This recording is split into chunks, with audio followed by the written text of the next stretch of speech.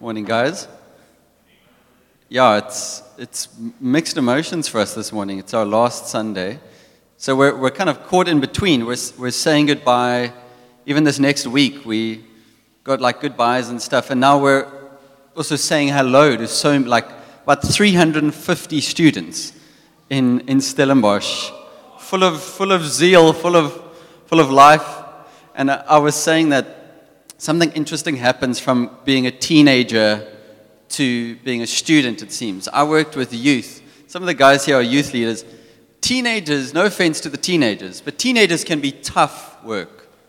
Can I get a witness? Teenagers, they're super cool. They're not, if you speak to them, they're not going, they're just like, bit blank. So you've got to believe it. I remember we're doing youth, standing up there. I'm like, the Lord is like, James, you better believe in yourself and your message if you're going to stand up and speak to them, because you're not going to be getting, yeah. But then they would come to you, maybe, I promise you, they will come to you months later and years later and say, you have no idea the impact you had on my life. And you're going, what? Like, why didn't you give me something? Just show me something. And it's like that.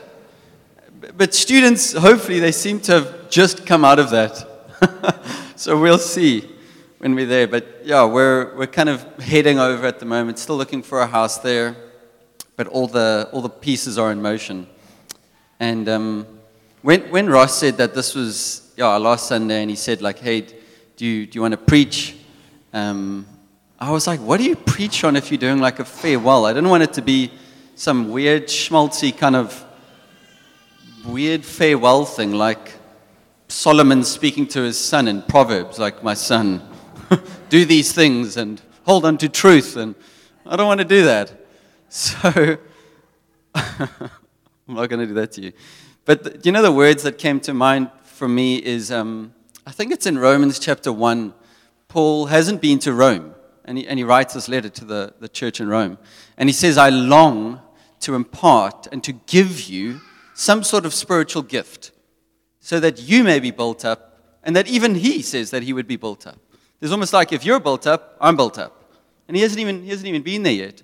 And those were the words that I just felt God this morning say, James, impart a spiritual gift. Just give a deposit. And I don't want to preach myself. I don't want to preach my wisdom.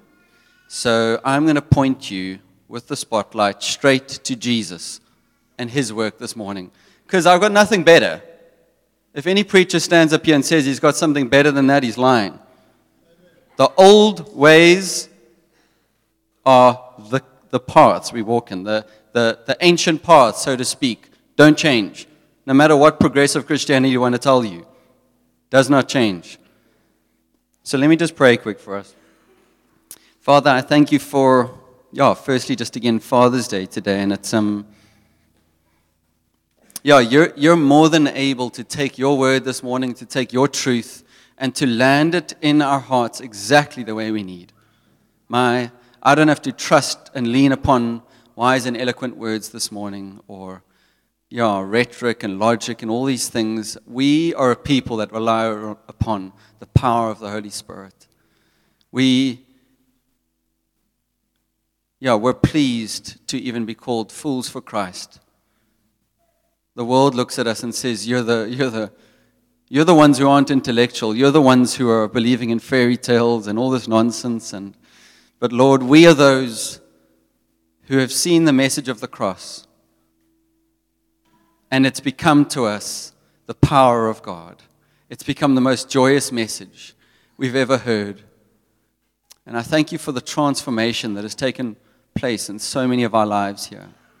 And I pray if there are those sitting here this morning that as this word is preached, they realize, I actually haven't come to this God yet. I've maybe come to a church building and I've come to religion, but I haven't come to my knees before this God. I pray that you would wake those people out of the slumber and the sleep that the devil wants them to remain in. And come do it for the sake of your name. In Jesus' name, amen. Yeah, so do you know what's... Oh, no, I mustn't run ahead. No, never mind. turn in your Bibles to Titus chapter 3. And you know what I realized as I was prepping this, and I don't even feel bad about this, that this is a passage of Scripture that you guys did in many of your home groups. Do you remember that? A while ago. Titus chapter 3, and we'll read from verse 3. But as I was preparing and thinking about what to speak on, the words just kept coming to my mind, but now. And I thought, those are two of the best words I think I've ever read in the Bible. You read, it's Paul mainly does it, and Paul's writing here to Titus. And he'll get to a point where he'll say, you were once this. This is who you are. This is what your life was like. It was inescapable, this place you were in. And he'll sometimes crush you under that weight. And then your soul is desperate to hear, but God, but now. Something has changed. Something stepped in. Otherwise, you're doomed. So look, let's just read this passage quick. And then we'll just, as a tree, remember that analogy. Each passage of Scripture is like a tree that you can shake, and the fruit should come off that tree. So I'm hoping this morning that as we take this and we shake it, there's going to be fruit for you to eat. That's going to be like a spiritual gift. That's going to build you up, and it's going to strengthen you. Amen.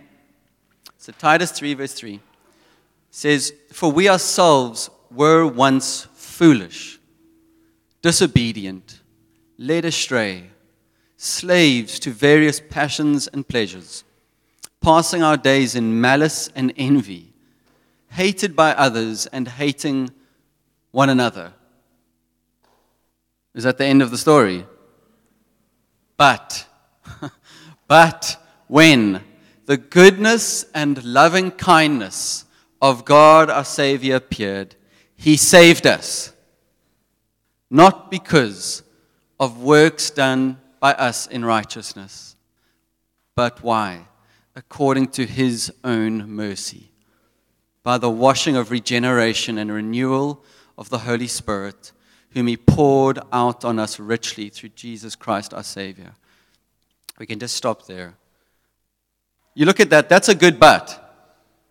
Otherwise, that list, how many of you read that list and think, that seems, I don't think I was like that? Were you hated by others? Maybe you didn't know about it. Were you hating others? Jesus even defines hate sometimes as simply just, he almost said murder, actually, is the same as hatred in your own heart. So all sorts of evil and things kept us bound.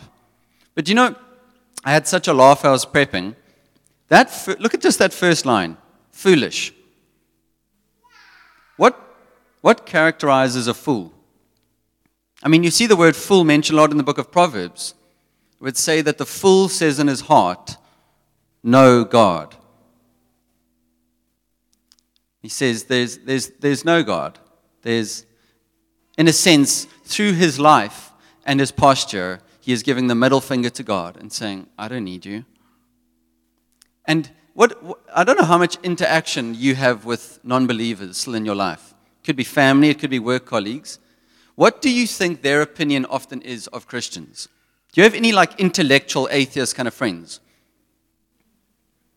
I'm sure you have a few. What do you think their honest opinion is of you as a Christian? Superstitious, nuts.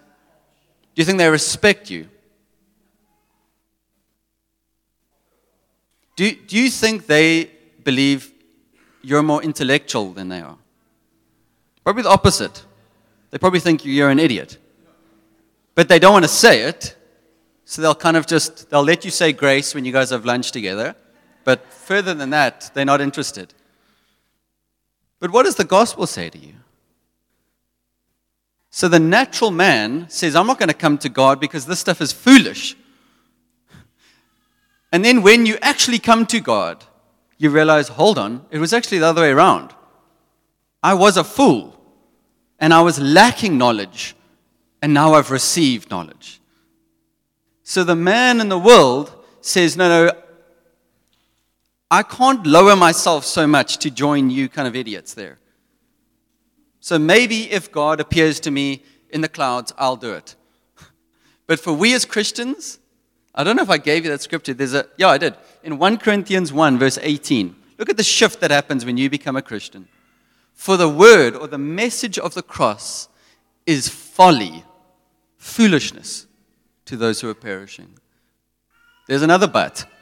But to us who are being saved, it is the power of God. It's the wisdom of God. It is the knowledge of God. It's a pure righteousness of God. Do you see the switch that happens? You don't simply come to God and God just takes your existing knowledge, adds in a few other bits that you are missing, and says, okay, now run along. He totally changes your whole mindset. You don't even just go from seeing Jesus as a good man to now Savior. You go from seeing Jesus as a fool to now my only hope and the one I can rest upon. It's a drastic shift. And look at that other one there where it says, led astray. So it says, foolish, you were disobedient. So disobedience characterizes your life as an unbeliever. That you're rebellious. The minute someone puts a rule in front of you, what do you want to do? Break the rule. You're disobedient at heart. And that disobedience can even manifest itself in a toddler. You ever given a toddler a rule? Simon at the door. Simon said he had Arabella with him in the car. He's like, Arabella, you can carry this packet, the light one. The minute he says that to her, she's almost like, no, I don't want to carry that one because you told me to. I'm going to carry the heaviest packet we have. And I'm like, how does that work? Maybe with kids, you must just tell them the opposite. And then you'll trick them somehow. I don't know. But there's something in us that you put a rule down, you say you can't, and you're like, I'll show you. And you want to do it. So disobedience characterizes your life. And even being led astray. What do you think is another word for being led astray? Deceived. Is that so? Led astray. And again, that touches on my first point. The natural man, would he believe that he's led astray? No, he's looking at you and saying, you're led astray. He's saying, you've been led into all this. You just want a crutch in life to lean upon. You want a savior. You lean upon that savior. But you're led astray. I, on the other hand, I'm intellectual. And I'm logical and rational. That's what the natural man's going to say to you. But the Christian, the whole mindset changes when you become a Christian. You realize, hold on, I was deceived. It says in 2 Corinthians 4 that the devil has blinded the minds of unbelievers to keep them from seeing the truth. So the devil will keep telling you, no, you know everything. You know everything. That's what he's saying to the person out there in the world. Don't lower yourself. Don't humble yourself. Just stay high. Stay high in your own mind. And the Christian is one who comes to God in true humility and recognizes, I thought I knew something, but I knew nothing. And look, this next one just really says a lot.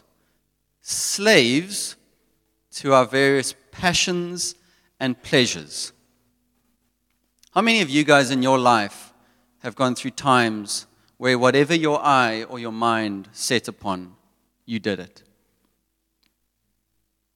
And you felt like you might have thought that that's the freest I've ever been. What do you soon realize? That what looks like freedom is actually the worst slavery I could ever be in.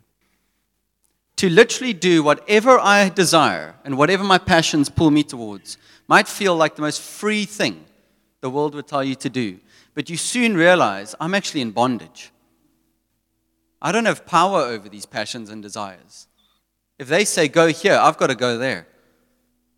And again, the funny thing is, the man of the world is never going to look at himself and think that he is a Will he? Do you think your unsaved friend thinks he's a slave? He say, I can change this whenever I want. I can change. I can just fix it upon something else. And the devil says, okay, you keep believing that. but you're a slave. You are in bondage. And do you realize reading this list that a Christian is not simply someone who gets their sins forgiven? If God just forgives your sins and doesn't break the hold of all this other stuff, you're still in trouble. That's why we'll see just now, salvation is a much more holistic thing than simply how the gospel has often been portrayed over the years. You might have heard it as a kid or at a youth camp. Come to Jesus, He'll forgive your sins. That is amazing news. But that's a partial gospel. And there's much more than that. Amen. I wonder if have you realized that for yourself? Because without realizing it, that's all you can kind of think. If someone says, hey, just go back to the joy of your salvation. You ever prayed those prayers? I often hear them when we're in home group and stuff. I'm not calling out anyone in our home group, but we do pray those things. Is we want to go back. We're like, Lord, how do I get back to that place of joy before you? And then some of us think like, okay, 15 years ago, I remember that day, maybe I gave my life to the Lord. But I feel sometimes we struggle to latch upon like an anchor of joy. We're trying to find it. And just believing that God forgave your sins 15 years ago on a cross is not the full picture. And I hope you'll see that even through just one sermon. But slaves to our passions and pleasures. Do you know, you can put it up quick. In 2 Timothy,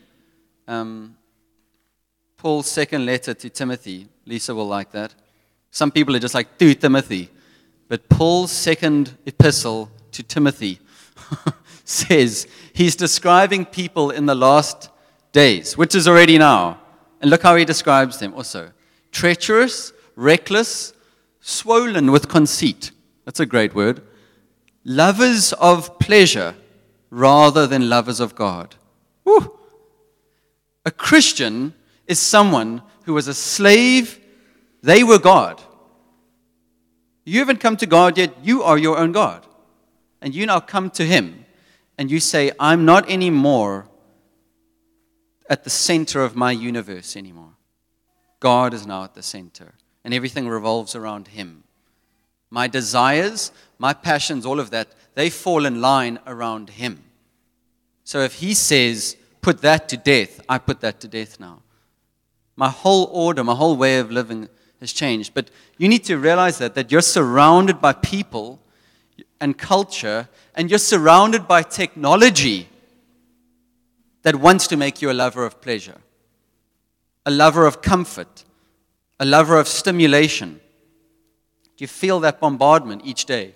Stimulated, pleasure being offered to you. Any of the girls here do online shopping? I know there's a few of you. You don't have to raise those hands. Oh, there's? Charlie? No, I'm kidding. I'm speaking hypothetically. If you had to do online shopping, it might be. It's not the worst thing, but it's where your heart is at.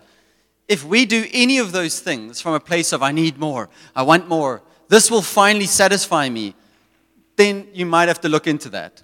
That might be a problem. But just doing those things by themselves aren't the sin.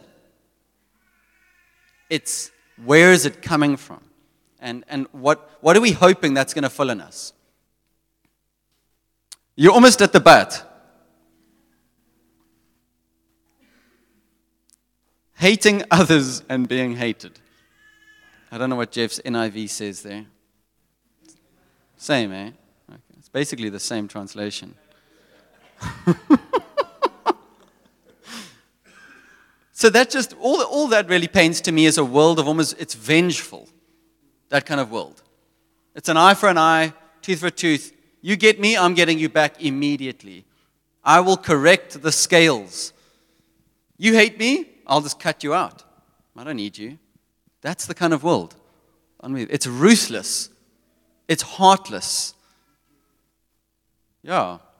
I'll block you. You ever blocked someone? As a Christian, maybe sometimes you can block someone. We can talk about it. Those people who forward you those messages every morning.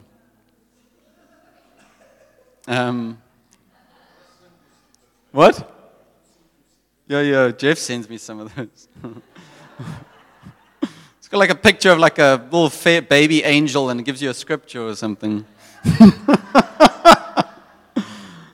But anyways, that's not related to the topic. But it's just a vengeful state you're in. And what does that tell you about the change that also takes place in our hearts? When we become a Christian and God now says, I'm going to take up residence in your heart. As a Christian, you're basically shedding off your old skin still. So it would be wonderful if you never felt the desire where someone kind of slapped you or even emotionally hits you, and if you never felt the impulse to hit back. That would be great. But you do feel it. But the life you're called to live in a manner worthy of the gospel and worthy of your calling, is when someone wrongs you, is to say, my God will vindicate me. And you don't pray it in a way that like, my God will vindicate me, he's going to get you. Some Christians do that. They're like, vengeance belongs to the Lord. And I'm like, that's not godly. I promise you. They're like, I'm not going to seek revenge. And their eyes are like, that's weird. But the Christian truly believes something about God and believes something about this life. That if this life was all there is, like the natural man out there believes, then you should just seek pleasure, you should seek revenge. There's going to be no justice one day. Then you should actually seek all those things now. But the Christian is one who knows that this isn't all there is. This is a short little pilgrimage. This is us as a people in exile here on earth. And I might not even see what God does with the way I was wronged. You might not see it. But I can still say that Jesus, when he was reviled, never reviled. He was led like a lamb to the slaughter, silent before his shearers, and he opened not his mouth. Isaiah 53. And if that's my Savior, I'm going to do the best I can to follow in his footsteps. Amen. But, how long did it take to get to that but? But God. I went for a walk yesterday, and for about half an hour, I just ran the words through my head. But when the goodness and loving kindness of God, my Savior, appeared. Hey? Close your eyes. Just think on that. Think on that. But when the goodness and loving kindness of God, our Savior, appeared.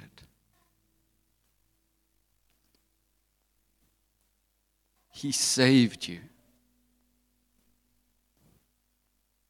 Don't you ever lose sight of that. He saved you. He delivered you. He took his life and he said, I'm going to share it with you. He planted his life in you like a seed. And you were full of all envy. You were full of all malice. You were full of so much self.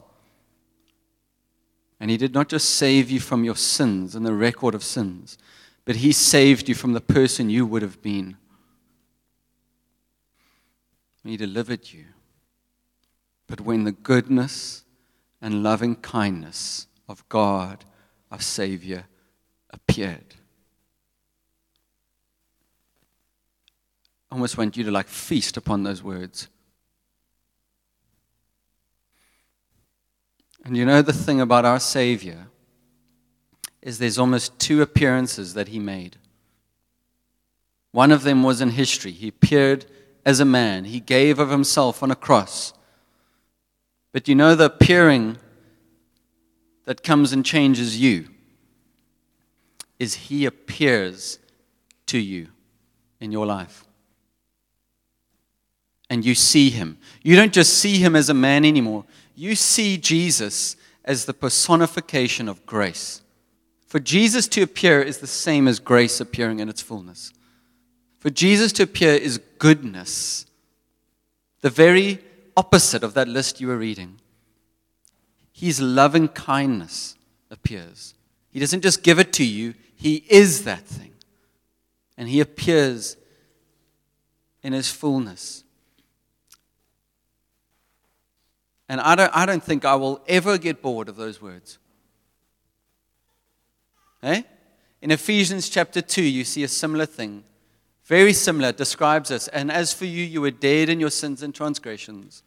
And that you were a child of disobedience. You were deserving of wrath. And then it gets to, but God.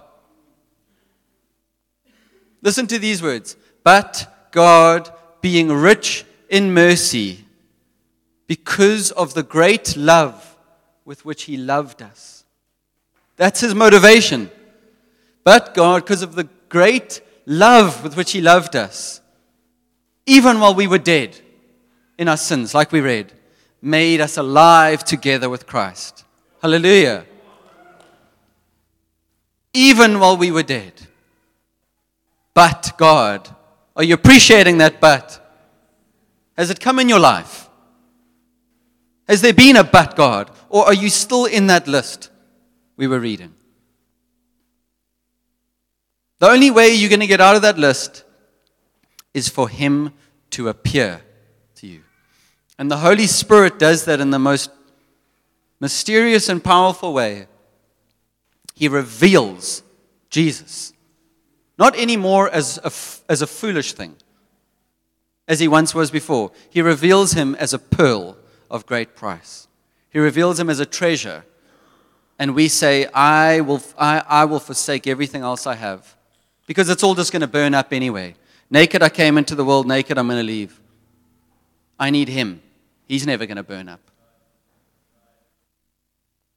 If I give you a Rolex watch today worth 200,000 rand, are you going to be happy?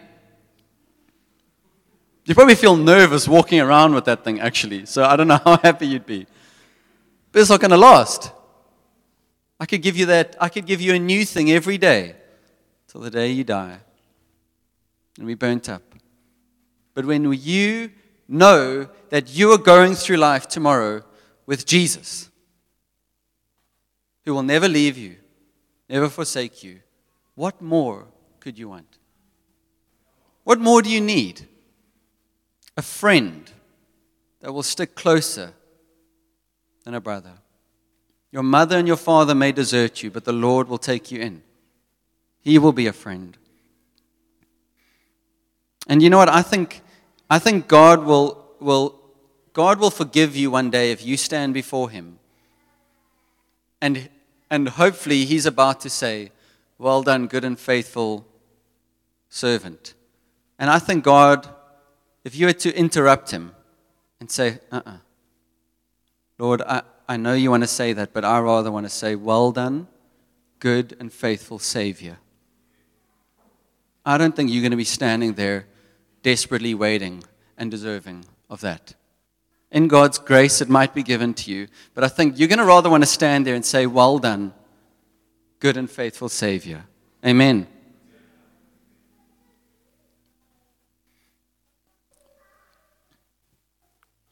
So you can also just put up that 2 Corinthians chapter 4, verse 6. Look at these words. And I mentioned this just now. It's earlier there where Paul says that the devil has blinded people's minds from seeing the truth.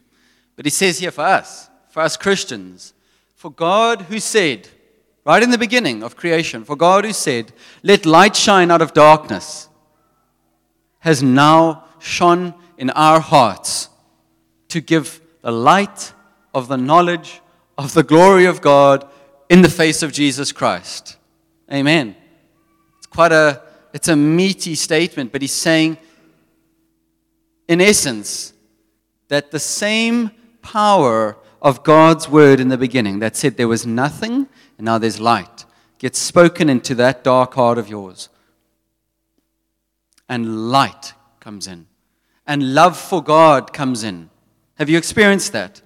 Do you have love for God in your heart? God then said, let light shine into darkness. Because all you would have had was love for self, if it weren't for that. Have you experienced that?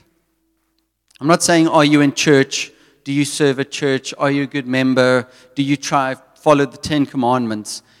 Have you experienced God shining into your heart to pour out the love of God into your heart, where you're like, I know that I don't belong to myself anymore. I belong to Him. For He bought me at a price. You need to experience that in your heart. And then another one, you don't even have to put it up, but it's a similar one in Galatians 1 verse 15. Maybe you can put it up. It's Paul himself saying, but when He who had set me apart before I was born, and who called me by His grace, check out this line, He was pleased to reveal His Son to me, in order that I might preach Him among the Gentiles. And he goes on. God, do you know God, if you're a Christian, you didn't just stumble upon Jesus and God's like, oh, dang, like I've got to let you in. You said in Jesus' name. Okay, you're in. You're like, in Jesus' name. He's like, oh, okay, come in. And you're like, do you love me? It's like, covenantally, I love you. You're in the covenant. No, that's an impersonal, you're not just in the Christian faith and you kind of have a God who is supposed to love you now. You have a God, if you're a Christian, who says, I am pleased that you're with me now. I'm pleased that I revealed my Son in you. I even like you. The religious mind struggles with that kind of line. You're not just here doing your best duty. You've got a God who has said, you were once far off, and I brought you near. You didn't just come near. You're going to get there now. It was according to His own mercy that He brought you near. His own prerogative. He says, I want you with me. And you need to hear that as a Christian, because that's going to fuel your faith. If you think you're just a Christian now who's kind of part of a church, part of a Christian community, and you just got to do your best for God, it's not going to be the fuel you need. You need to wake up each day, like Paul, saying, I have a God who before I was born set me apart in my mother's womb and called me by His grace, called me out of the tomb, and was pleased to reveal His Son in me. Do you believe that?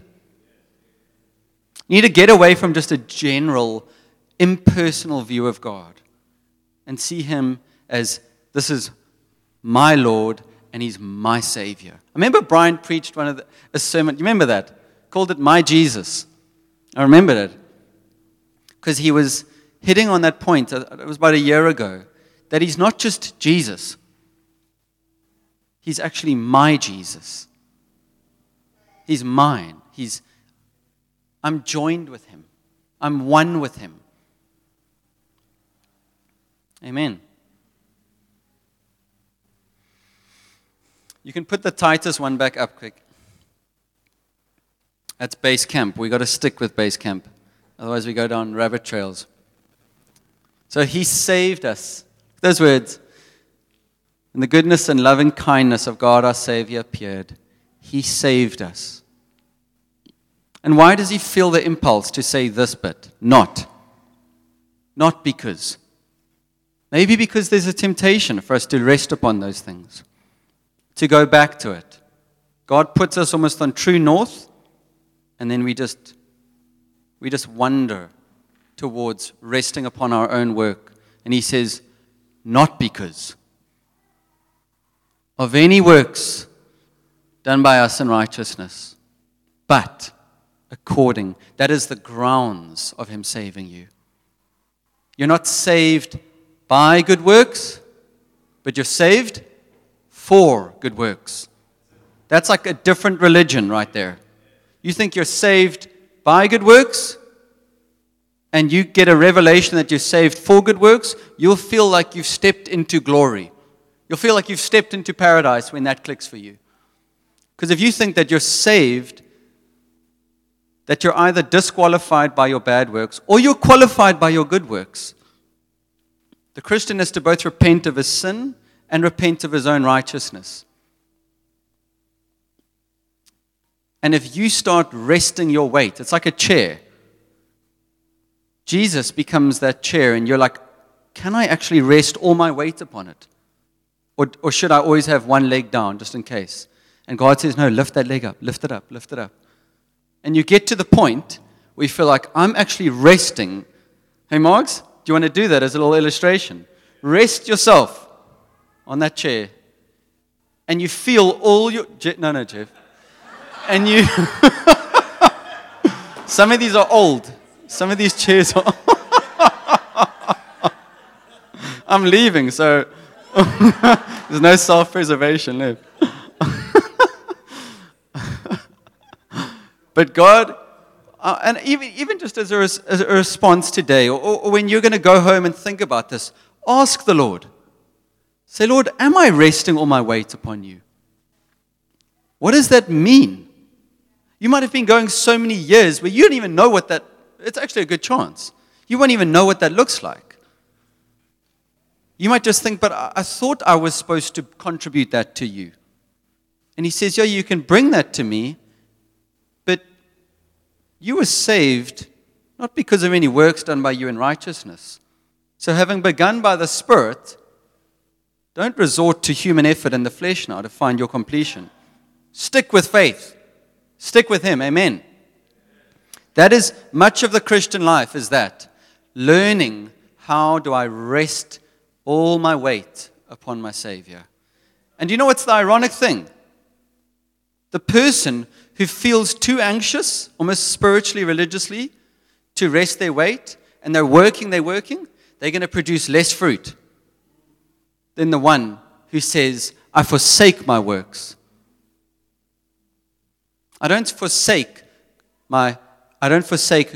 pursuing good works, but I forsake putting any of my trust in those good works of mine. Big difference.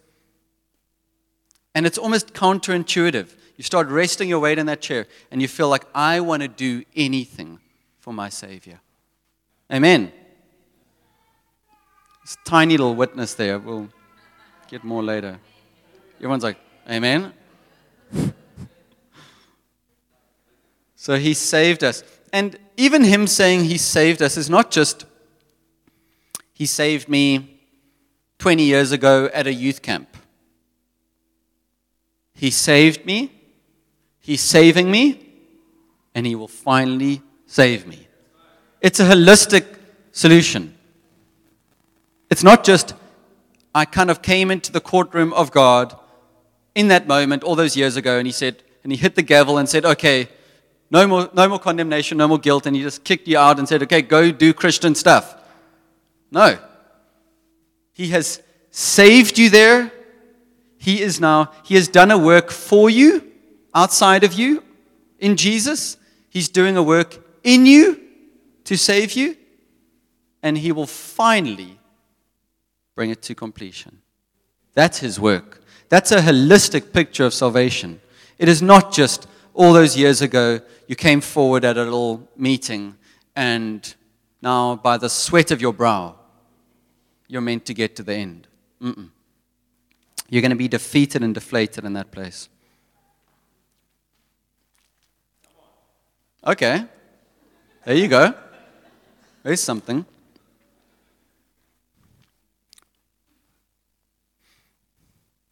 And I actually I've watched my time. I've got on too long. Giving me the eye. Dang. The worship guys can come up. I'll land the plane. You got to put the wheels out the plane first. Do you know the best way that we could respond to this, to the gospel, is to worship? But you know what you do? When you worship, you're worshiping in response to God's work. You're always worshiping in response to what he's done. And it fuels worship in you. I was thinking of that, like this passage, just after he's finished, he says, insist on these things. He's telling Titus, insist on them, so that the people might be devoted to good works. He's saying insist. Always go back to this, what you once were, what God has done for you, and that is going to cause you to be devoted to good works.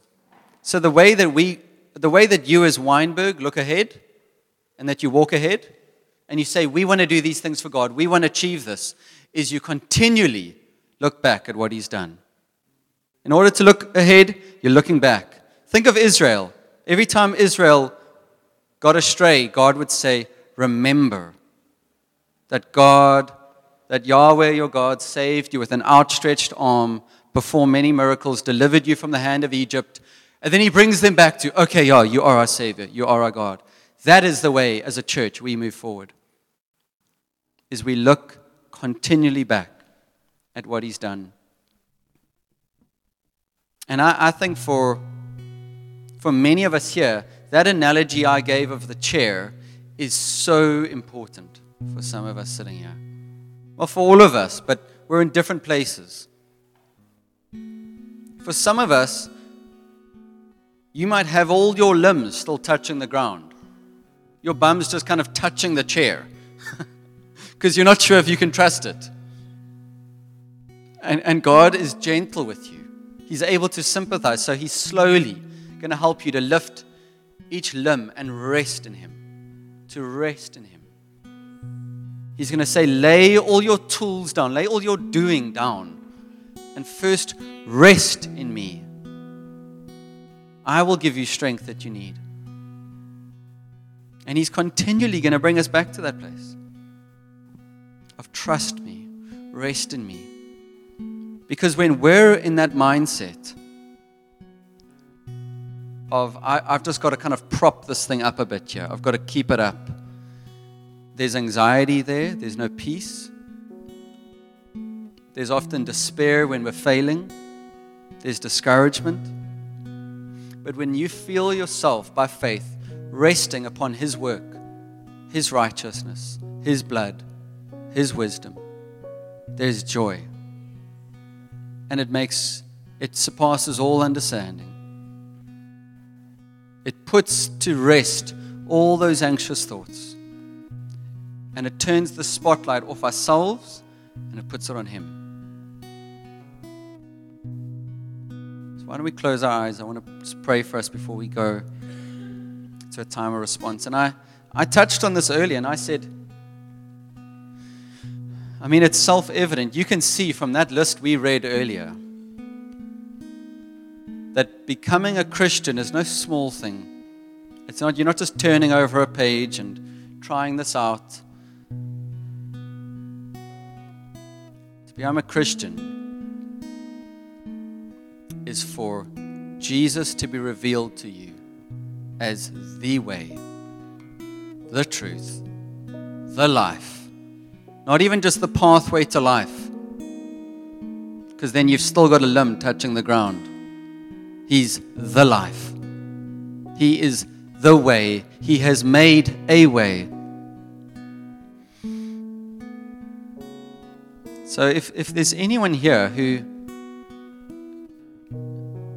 just the Holy Spirit's going to convict you, my words will fall short. They can't do it.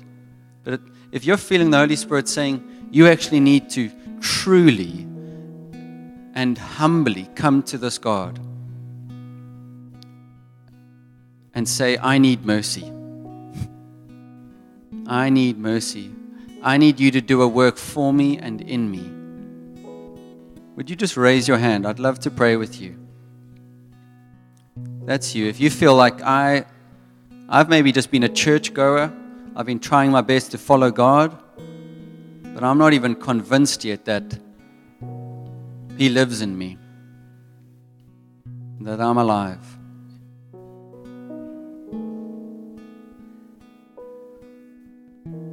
Is there anyone like that?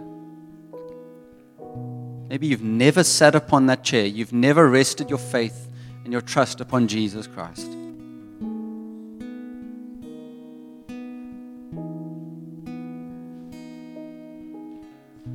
Someone. Well, Well done. Whether you respond now, or even if you want to respond now in worship, you don't need a mediator. You don't need a pastor. Everyone who calls upon the name of the Lord shall be saved. You call upon His name, and He will reach down and extend mercy. And I just pray for the rest of us here, that we're all, I think, to different degrees, sometimes still have one of our limbs just touching the ground, sitting on that chair, just in case. And we're trying to contribute something here to keep ourselves up. And I just pray, Holy Spirit, come right now and reveal to each of us personally how it is we can find our rest in You. You're the only one that brings rest. You're the only one that brings peace and true joy. So just come speak to us now. And I pray, Lord, in people's hearts where there's been a wellspring that's of worship that's been like blocked up. I feel that there's been gratitude in some of our hearts that's been blocked up by whether it's just the cares of this life, or it's just you've gotten too used to just doing Christianity, doing church. I really trust that now when we worship, God will unblock those wells of worship. And you can lift your hands today, and you can raise your voice and say, the only one that is worthy of my worship, the only one who came in and said, but now I want to speak a better word over your life. It's not your spouse doesn't deserve that devotion, not your family, not your best friend, but only Him.